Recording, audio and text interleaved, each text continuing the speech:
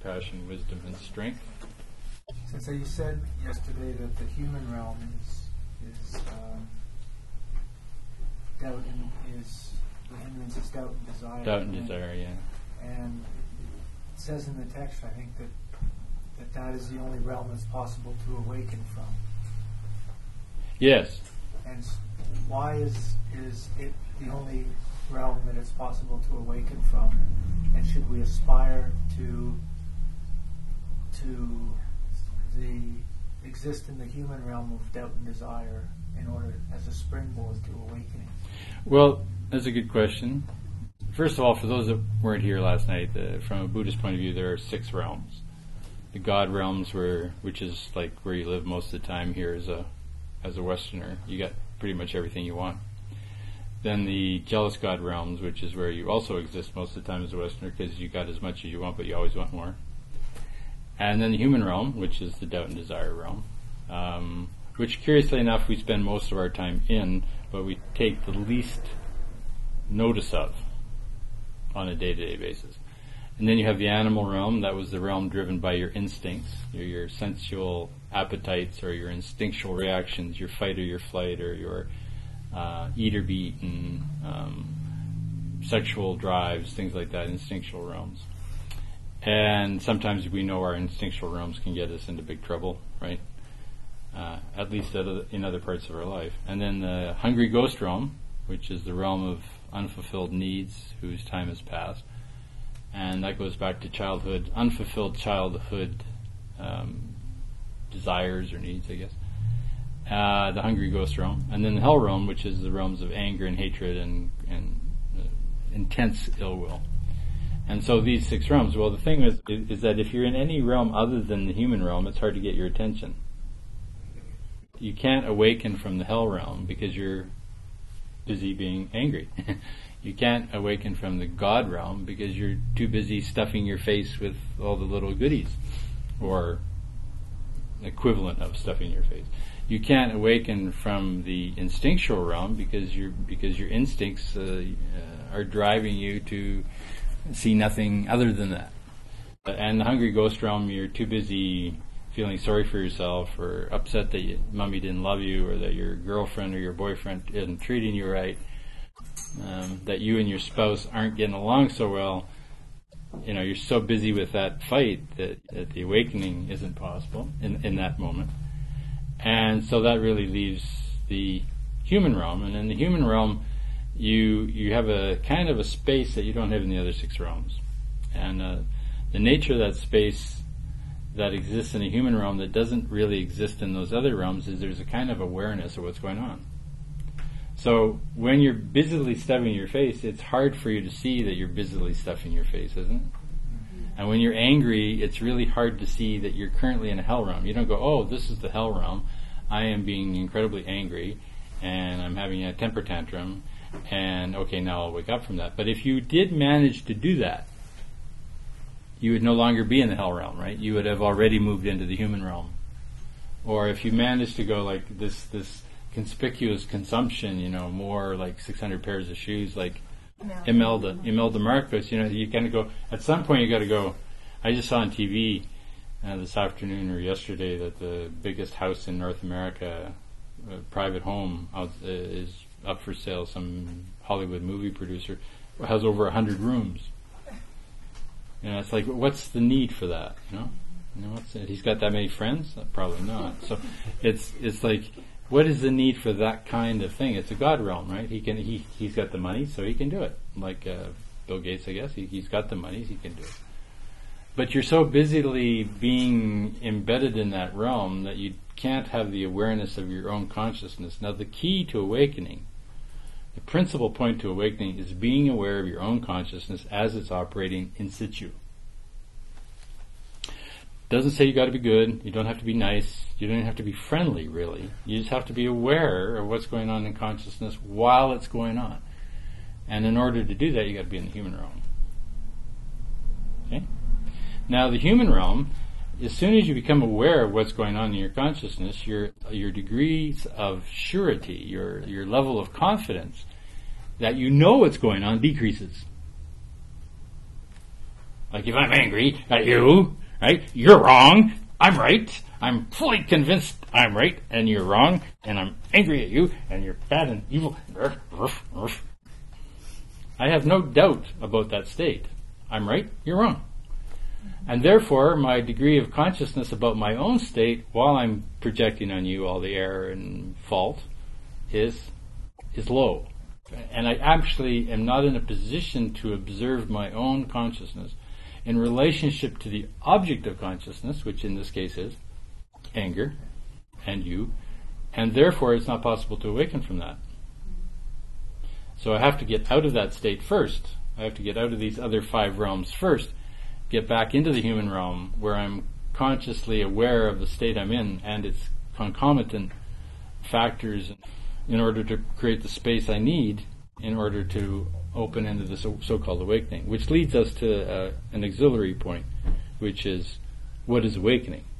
That may be the best question of all. But you had a secondary question. What was that? What was the second part?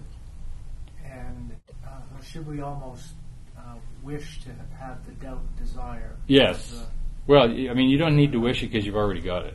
Okay. So what a human being tries to do throughout its life is distance itself, him or herself, from doubt and desire. They try to get away from that.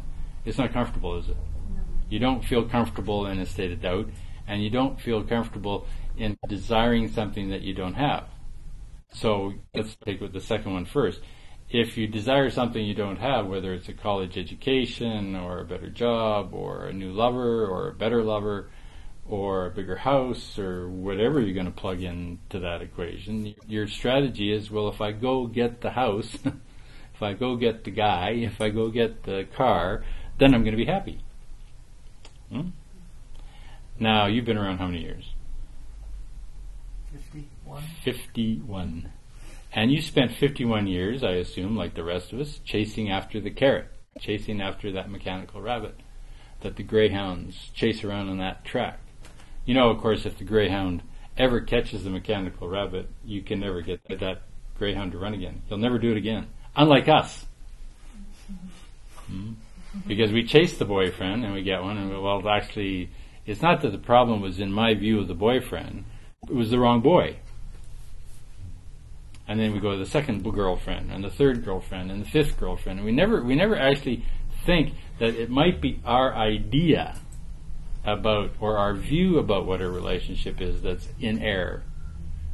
We always just assume, like my brother, that his third wife was equally as screwed up as his first two. It had nothing to do with him.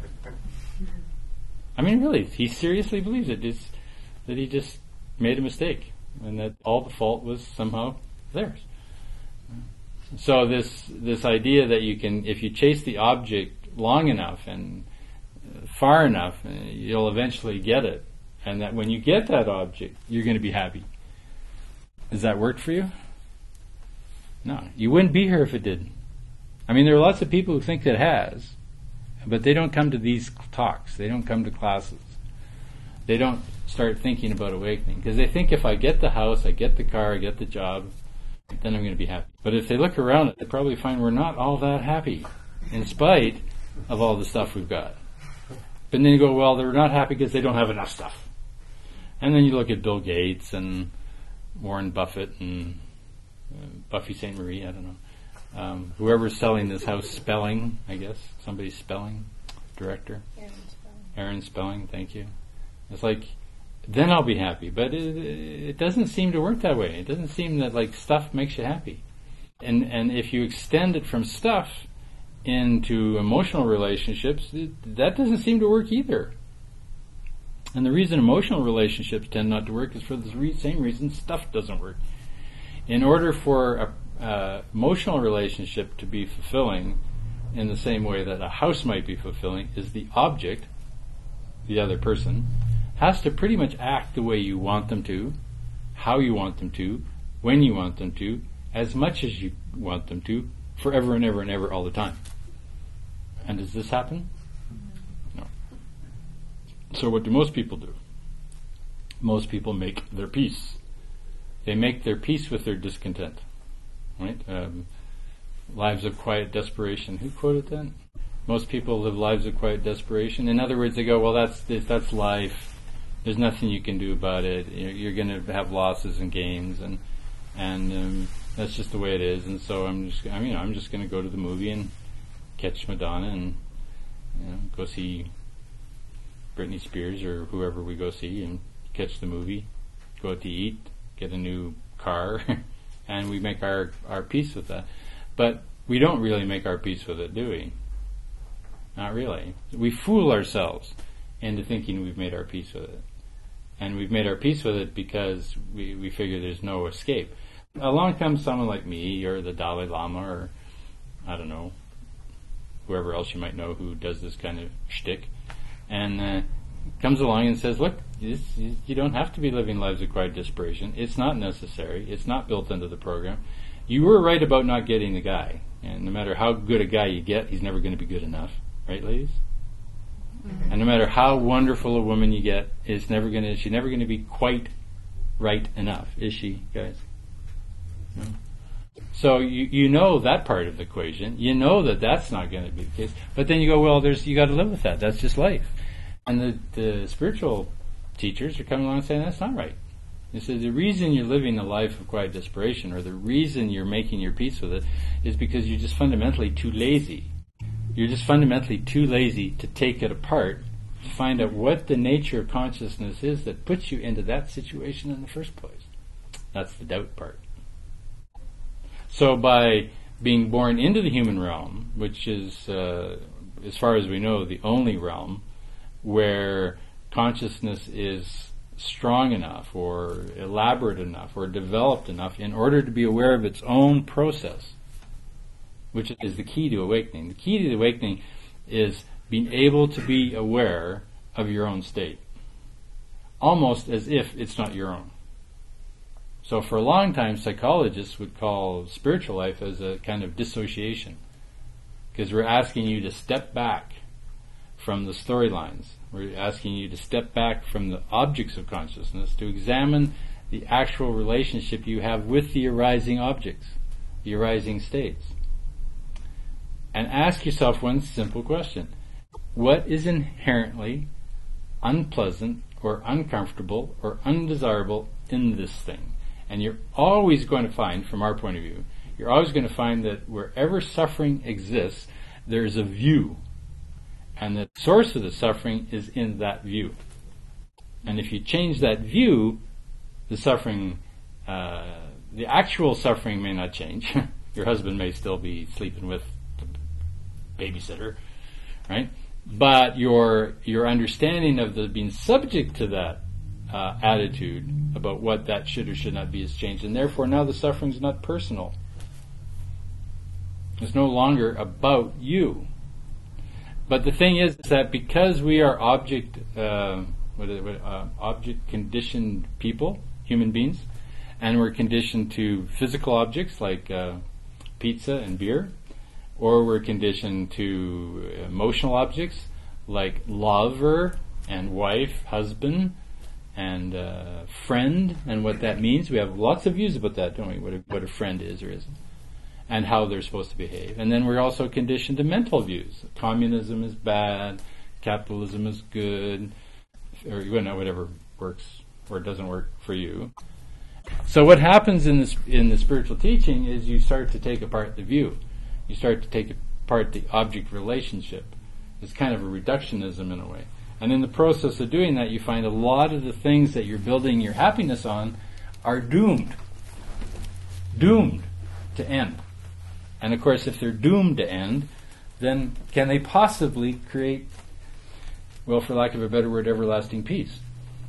But we fool ourselves into thinking, oh, we can get everlasting peace with this thing. I can find true happiness or true contentment if just this was this like this. We hide our view, we hide our mind from understanding the true nature of objects, which are fundamentally unsatisfactory. And why are objects fundamentally unsatisfactory? Because they don't last. So if I'm putting all my faith in that pizza, eventually you get to the end of the box and there's none left. So what's your solution? go get more pizza, and welcome to greed as a solution. So the point is from the point of view of awakening, and this is a good intro for what I was going to talk about anyway, is what does it mean to awaken? Does that take you where you want to go? Mm-hmm. What do you mean by the New Age? It's kind of like a spiritual aspiration without work. I mean, like if I'm a lawyer, I got to go to law school. I spend, I don't know, how many years? 5 years in law school? First I got to get a degree, then I got to get a law degree, then that's like, 8 years in university? Then I have to practice law like for 10 to 20 years to get any good at it. It takes 10 or 20 years to get good at anything. No? I mean, you take any career, you're not just good at it the day you start the career. To get really good at your career, right, it takes, if not a decade, 2 decades, and if not 2 decades, it takes a lifetime. I mean, you can't do an hour a day of yoga, 3 or 4 days a week, and then call yourself a yoga teacher. And in my humble, or not so humble opinion, it's a career. It's a dancer, you can, if it's a hobby and you want to take yoga as a hobby and you just do it for whatever, fine, right? But the yoga teacher should be a professional. Now, to be a professional at anything takes 10 or 20 years to get good at it. Maybe 10, 20, 15, 20, 30 years. So now when you get to the New Age, you go do a weekend course on whatever, and then you're teaching it. And you don't put any effort into it, and there's not a lot of work that goes into it. It's like an aside. That's what I call New Age. It's not that the subject itself isn't valid. It's that it's kind of a hobby. Hobbies don't take you through to breakthrough. What takes you through to breakthrough are careers. So that brings me back to meditation again. Your number one meditation in life should be your job. And hopefully your job is your career. In other words, hopefully you're working at something that you love, and hopefully you're working at something that is challenging and interesting and causes you to stretch and reach. And if you're working in such a field, then you have a career that is a meditation. If you're just punching a clock, getting your check, going home on Monday to Friday, you are living a life of quiet desperation. And the way you'll escape that is by having bread and circuses. In other words, you'll use your entertainments and your hobbies as a way to live, rather than where you spend most of your time, which is at your career. So to me, New Age is that. It's the idea that a hobby equals a depth involvement, when in fact, in order to have breakthrough as a human being, your depth involvement either is going to come through your career, or your career support of a in-depth study that takes you deeper and challenges you a little bit more and brings you to places that you don't normally go to. Now, yoga can do it in the beginning if you're coming out as like Mr. Iron Man construction worker. At that point, 1 hour yoga once a week for the first year, this is like transformative. Yeah? Mm-hmm. But it's not transformative in the second year. Now the construction guy goes, okay, hey, well, I'm going to do yoga twice a week, 2 hours, right? And now the body starts to go through these transformations, the muscle mass, all this stuff that goes, the release fundamentally. Remember, the word Islam means to let go, means to surrender. And yoga is basically about surrendering. The word means yoke, right? English word yoke, to join. So the idea of yoga is to join. But what are you joining in yoga? Well, in order to join two things, the first thing you have to do is know that they're separate. So what yoga does is separates, first of all, the body from the mind, and says, look, these, your mind and your body are these two different things, and they're not really working together very well. Now let's do some yoga and kind of get them working, see how badly they're not working together, and slowly get into working together until and then you yoke them back together. For more information, please visit clearskycenter.org. That's ClearSkyCenter.org. Thank you.